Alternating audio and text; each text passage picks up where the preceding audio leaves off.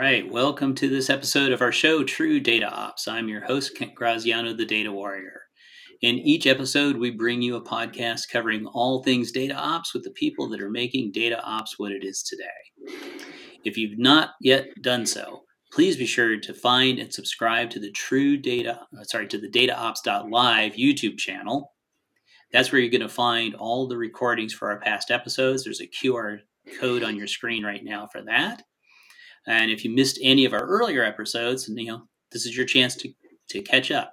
Now, another option, of course, is you can go to truedataops.org and just subscribe to the podcast. And that QR code is up there too. Then you'll be sure to get all the notifications of who our upcoming speakers are going to be and when we're going to be broadcasting. So those things will help you out if you want to keep track of what we're doing. So today, my guest is Matt Aslett, who's the VP and Research Director for Ventana Research. And they just released a brand new Data Ops Buyer's Guide, which we're going to discuss a little bit in our show today. Welcome to the show, Matt. Hi, Ken. Thanks for having me on. Yeah. So for folks who don't know you very well, tell us a little bit about your background in data management and a little bit about what you do there at Ventana. Sure. So I've been an industry analyst covering analytics, predominantly data, since 2007. For most of that time, I was at 451 Research and a couple of years at S&P Global after it acquired 451. And then for the past 2 years, I've been part of the analytics and data practice at Ventana Research, which was actually just about a month and a half ago acquired by ISG. So, we keep moving onwards and upwards, and looking forward to increased investment and expanding what we do. Anyway, throughout that time, I've been involved in research and analysis and providing advisory to clients on data, and then a number of areas in particular over the years, things like NoSQL, NewSQL, distributed SQL databases, Hadoop cloud databases, and sort of data management, data governance, data streaming, and of course, most recently, a lot of focus on data ops. Oh, great! Yeah, so you've been through it all. Yeah, the grey hairs to prove it. Yeah. The last 20 years has definitely added a few of those to most of us. Just keeping up with the terminology is Exactly. enough to turn you gray. Yeah, and Sure. you're having to do that, especially if you're writing these research papers and trying. It's like, okay, what are we calling it today, right? Exactly. Yeah. So before we jump into the report, can you give us your perspective on data ops? What it is and how does it really fit in the evolving data landscape? Yeah, it's something obviously been tracking for quite a while, and have seen an increased number of organisations taking paying attention to it and taking it up as a methodology and processes, and we really see it on as a methodology for the delivery of agile business intelligence and data science, and to some extent operational data, focused primarily through the automation and orchestration of data integration and data processing pipelines, but also incorporating things like improved data reliability and integrity through data monitoring, and observability. And I think that casts a pretty wide net. So especially in relation to the report, which I can go into talk to more detail. But we were very we try to focus there on really the practical application of things like agile development, DevOps, lean manufacturing, to the tasks and skills that employed by data engineering professionals in support of data analytics and development and operations. So emphasizing things like continuous delivery of analytic insight, process simplification, automation, and the buyer's guides are designed to reflect a real world sort of RFI RFP process for that. We put ourselves in the shoes of an organization evaluating products on functionality. So that gave us a kind of a list of things that we look at in terms of capabilities.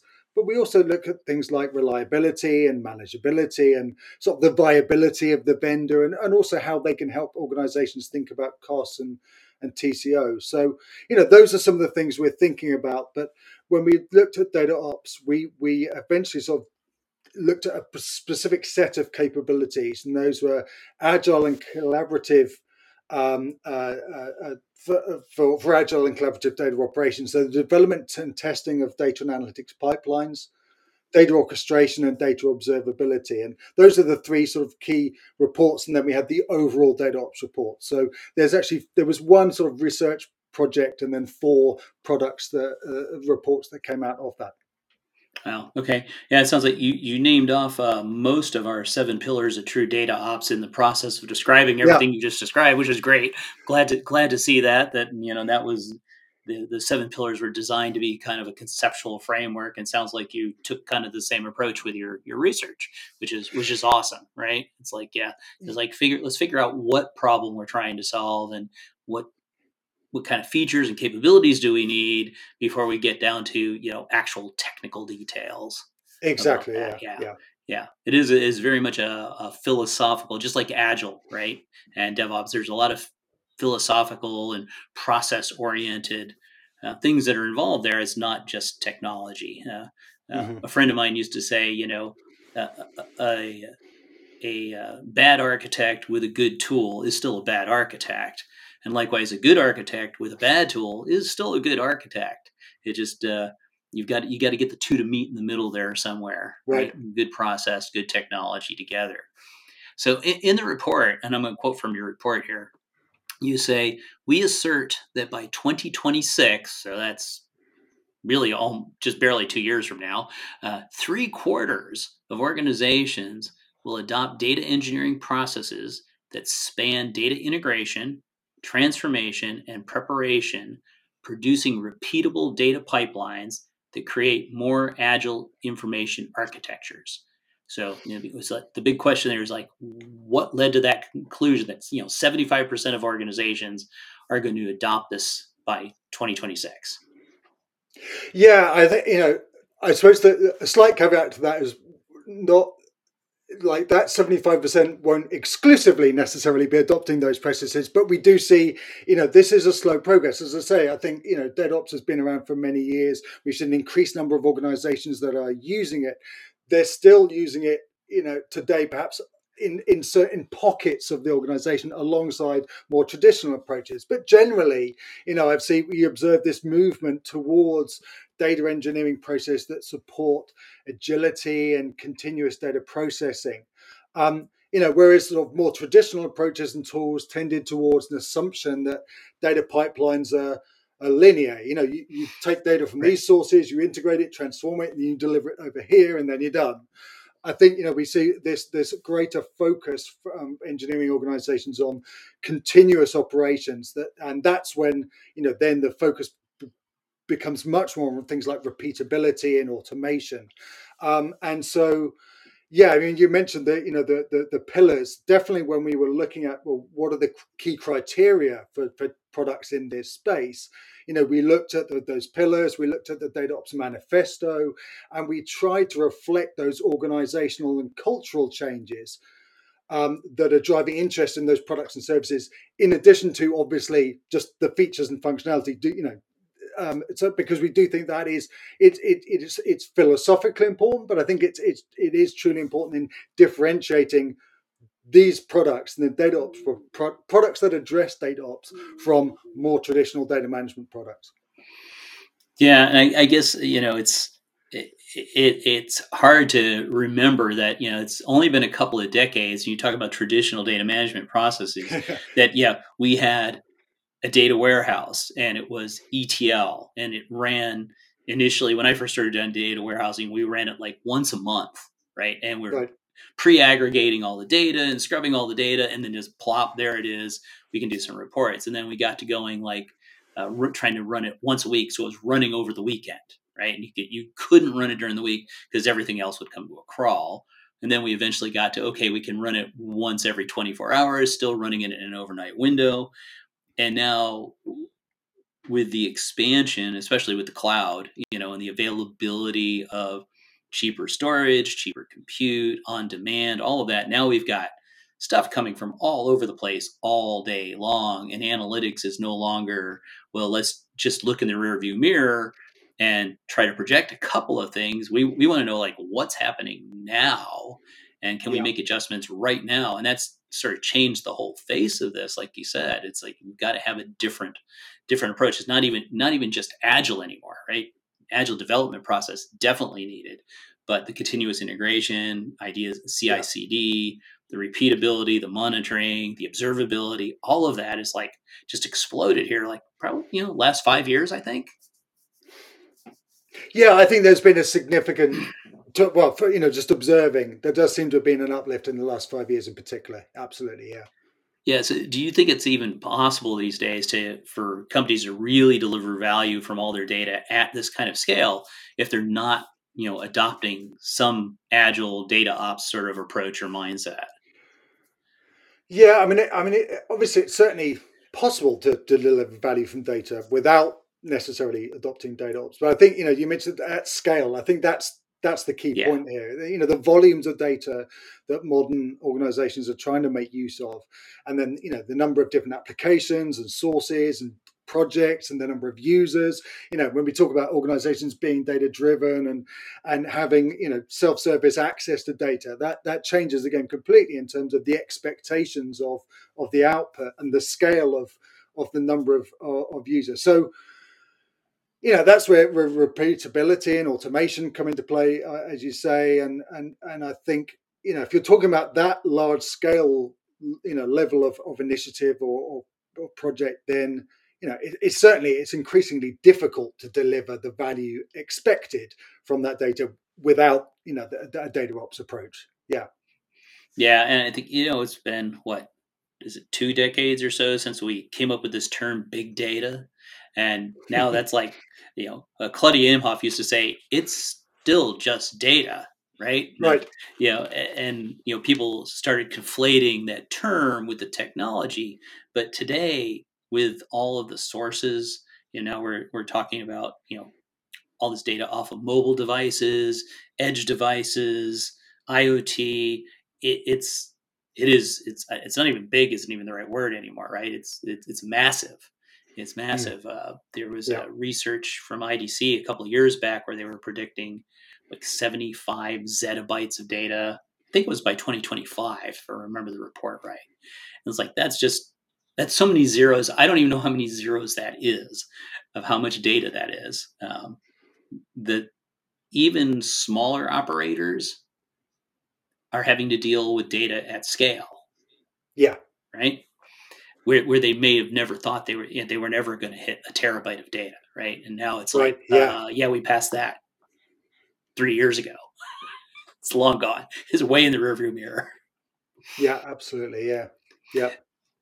So with that, you mentioned automation a couple of times. So um, how do you see that the role and the importance of automation in doing these data ops type processes? And what do you think about are we moving towards maybe some AI driven automation to really address this scale thing? Yeah, no, I think automation. I mean, generally, is a key part of data ops in our view. It's a fundamental aspect, and I think it's particularly essential if you look at data observability in particular. If organizations are focused on automating the monitoring of all that data we just talked about, the volumes of data, the number of users, and you have to assess the health of that data, based on however many attributes across things like freshness, distribution, volume, schema, and then tracking the lineage. That's just beyond the realms of humans being able to track all that particularly in a continuous manner.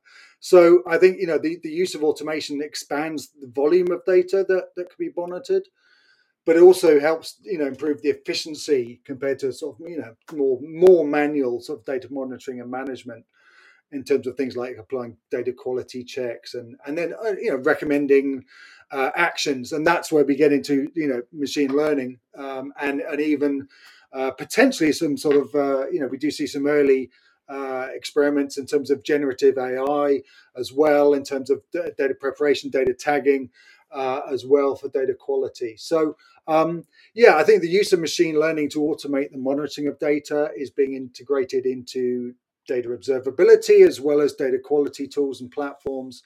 And that is that's only going to continue, and because it is essential to be able to automate that level of data to ensure that it's things like it's complete, it's valid, it is consistent and relevant and free from duplication. It's just the volumes we're talking about, the scale we're talking about, it's just beyond the realms of having humans do that on a continuous basis.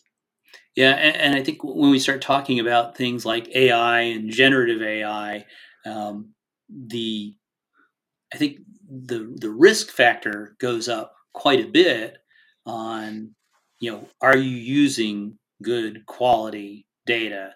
Has the PII data and the PHI data been Yeah, tagged and managed appropriately?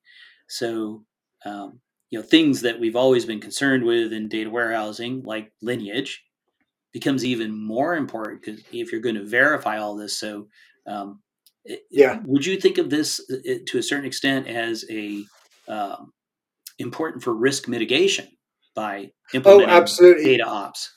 Yeah, no, definitely. I think when obviously we've seen a huge amount of excitement and interest in generative AI in the throughout the year, and there's been points when I sort of thought like it's are people not going to be focused on like the inputs and the data and the trusting the outputs and the reliability, because obviously there's it's, don't get me wrong, it's incredible what we can do with generative AI, but you can obviously it can be incredibly wrong, as we all know. And I think people talk a Yeah, lot about generative AI democratizing access to data, which clearly it does, through natural language interfaces, but it places even more importance on the ability to verify the outputs of the models. Is that yeah, data point or that stem, is that correct? Was that in the underlying data? And as you say, was the underlying data of high enough quality, and could it be trusted in the first place? And was there data in there that there shouldn't be in terms of privacy and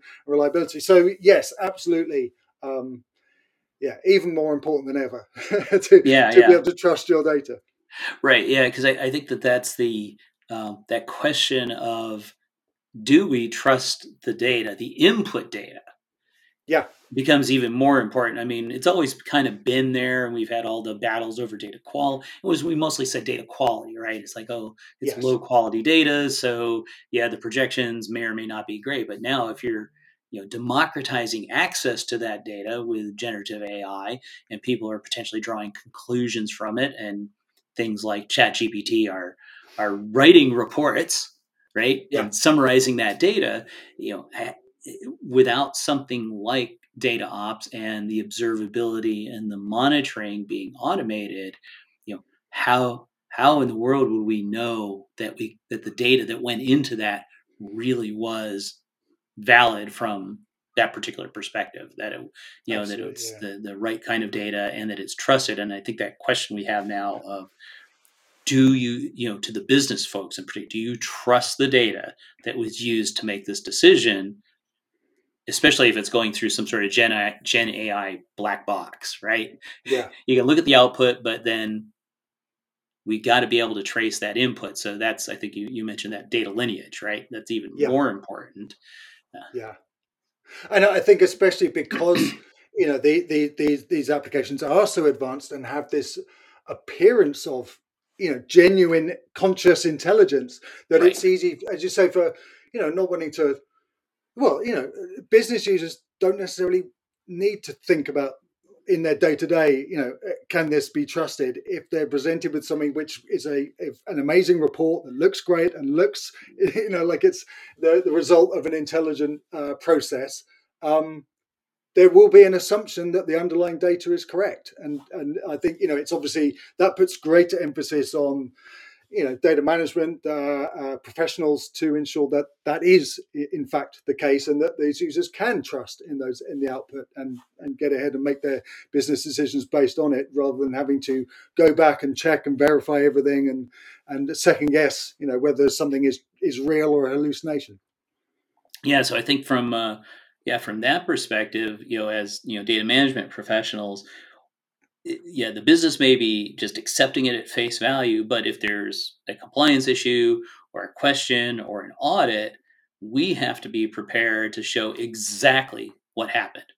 and Yeah, show, yes, that was trusted data, and have that lineage all the way back to the source with all the transformations and everything else that happened in there and whatever business rules were applied, to be able to very quickly and effectively show that, when called upon. And I guess that's where the data ops automation comes in, is to be able to do that. yeah, Because he said, if you got 500 engineers writing manual code, well, that's going to be a nightmare to figure out where did that one little thing come from, and did something go wrong because it was coded wrong, without yeah. having some sort of framework to do that with, right? Yeah, no, exactly. As you say, in terms of the speed and the scale, but also the the tools to have the the change tracking, and yeah, to be able to actually identify, yes, this changed at that point, and this is how and why and who was responsible. Yeah, Yeah. Okay. So let's a little bit more on, what do you think are some of the considerations that buyers should be keeping in mind when they're looking at these tools? When we got into the cloud world, we saw a lot of what I called cloud washing, with right. legacy products that were suddenly rebranded as being cloud, maybe born in the cloud or moved to the cloud or cloudified or something. Do we need to be concerned about the same kind of creative rebranding of legacy data management tools in this space, that they all of a sudden become, oh, we're a data ops tool? Yeah, I think that there's definitely some of that. I'd say data ops washing going on, and also sort of different definitions of data ops. I think obviously, as you said, data ops has been around for a long time. People who've been involved with data ops for a long time, look at the data ops manifesto and the 7 pillars you talked, and they have a clear understanding of what that means. I think we also saw another use of the term data ops, which just refers to sort of data management rebranded. And I think you have to be careful. As I said, when we looked at the when we were very clear in terms of the capabilities we were looking at, that the products we were evaluating should match the kind of capabilities that are listed in the pillars and the data ops manifesto. Um, as we do see, obviously, data integration tools being rebranded as data orchestration platforms, data quality tools being rebranded as data observability. And yeah, as I said, we would try to be careful around that. And I won't name names, but what did kind of amuse me. There was one where in identifying vendors for inclusion, we came across one product in particular which had been rebranded and was being positioned as a data observability product. And one of the things we do in this process is we go and look at the documentation, and we assess the documentation. When I looked at that, it's like, well, this doesn't actually appear. The documentation hasn't changed. It's just the name has changed. And we actually went back to the vendor to clarify: do you want to be included in this or not? And they actually said, no, that's not us. We're not data. We're not data observability as you're defining it, but they still have data observability on the product name. So, it's definitely, But it probably didn't recommend say that. observability anywhere in the documentation. No, it wasn't exactly. It was not in It there was at it was all. integration. Yeah. So, yes, definitely. For potential buyers, you've got to examine, the core functionality of the products in terms of, you know, is it capable of doing X, Y, and Z? But also, I think things like automated testing, change control, collaboration, continuous delivery, all of those aspects that are part of data ops aren't necessarily covered by products that are being positioned as part of the data ops um, umbrella. So yes, I would. I think you'd be very careful and cautious to think about as a potential buyer, what are you looking for in a data ops tool? Why are you looking for data ops tool in particular? And make sure that those capabilities are part of any evaluation, in addition to just the core functionality of the technology itself.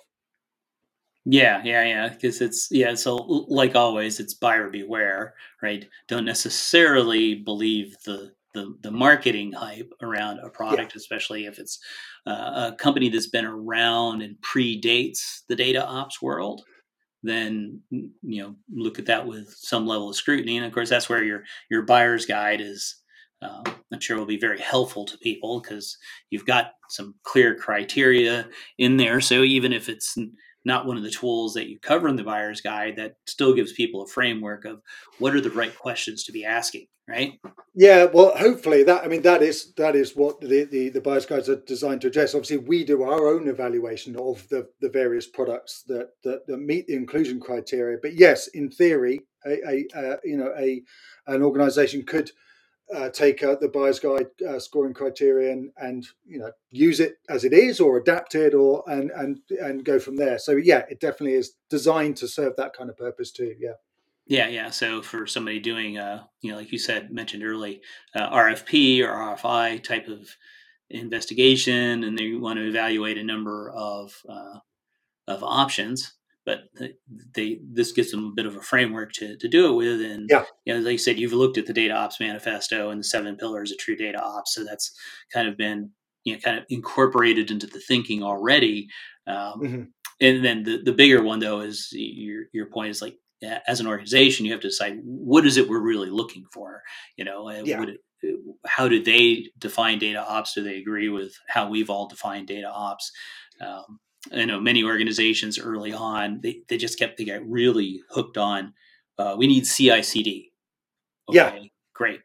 But what about all the rest of this, right? And what they were really looking for is, how can we do better version control? And, they're trying to manage their agile sprints and do some sort of continuous integration there. Uh, but they hadn't thought about, oh, what about automated testing and monitoring and, um, you know, componentizing things, containerizing things, and all of that sort of thing. They just said, "Oh, we just want to CI/CD," and then if you do that, and you search on CI/CD, well, you're going to find some of the Yeah. traditional DevOps tools, which may or may not be appropriate, depending on the environment that you're building, right? Sure. Sure. Yeah. So, any other advice for folks getting started with data ops? Yeah, and I think you kind of touched on it there. Obviously, the whole point of the buyer's guide is it is focused on evaluating products and technology. But I think we also see that data ops, as we've talked about here, it does involve the change of mindset in addition to that technology. So I think organizations need to be thinking also about not just the tools, but also their processes, their methodologies. Are they organized to support agile and collaborative processes, things like continuous delivery, reproducibility, process simplification, and measurable improvement as well? It's not, I think that's part of data ops. It's not just a matter of, let's say, doing things more efficiently. It's being able to prove you're doing things more efficiently, and actually Right. the data engineering and data management team being able to articulate the value that they are providing to the business as well. I think that is an important part. As you say, but some organisations that be more important than others, and you can sort of dial the gauges up and down in terms of the scoring, but depending on what's more important to you. But I think yeah, the process and methodologies need to be taken into account, definitely. Yeah, so that's the people, processes, technology.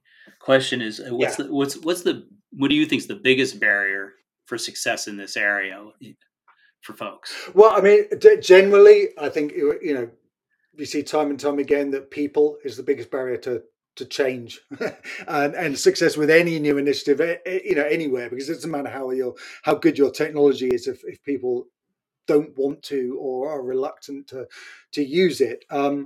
And this is particularly true, obviously, when we said earlier about organizations trying to be more data driven and encourage more self-service access. You need to bring people along with you on that, with through things like data culture and data literacy and data democratization initiatives. But so I think I'd go with people. But that said, obviously, I just was talking about processes. The processes also need to evolve. So Right. yeah, I think you need the. It is definitely a combination of the people, the process, and the technology to actually enable the people to make best use of the technology within the organization.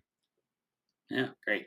So, as we time to close out here, where can people find this report and keep up with what you're doing at Ventana? Yeah, so I think we got the QR code here, which will take you specifically to the report itself. I should note that, like on other analyst firms, we don't actually charge for our written research. So if you go to that link there, you do have to fill out a form, but their report is freely available to anybody, be there a vendor or an enterprise. And also, if you go to, well, you can find your way from there, but ventanaresearch.com/data, you can find all the details of our latest research on the data sector of the market specifically, and also you can sign up there to subscribe to our latest analyst perspectives, which again are available free of charge. Just have to fill in your details and subscribe to that. So, we have a growing, large and growing community of end users, and obviously on the vendor side as well. And we're always glad to welcome more people into that. Great. All right. Well, thanks for that, Matt. And thanks for being a guest on the show today. Appreciate you coming on and discussing the report. It's really exciting that the data ops world has evolved to the point that now there's a buyer's guide. Absolutely, That's pretty exciting, really. That and people have needed it, so I think that's going to be very helpful. Um, thanks to everyone else who's joining us today or watching the replay. Be sure to join us again in 2 weeks when my guest is going to be a guy who's actually interviewed me more times than I can even remember. He's a podcaster, radio host, and industry know-it-all, Eric Kavanaugh. He's the CEO of the Bloor Group and a longtime host of DM Radio, which is the longest running show in the world of data. So that's going to be a really fun talk with him in 2 weeks. So also be sure to like the replays on our podcast here and tell all your friends about the True Data Ops podcast. And don't forget to go to truedataops.org and subscribe so that you don't miss any of our future episodes. So until next time, this is Kent Graziano, the Data Warrior, signing off for now.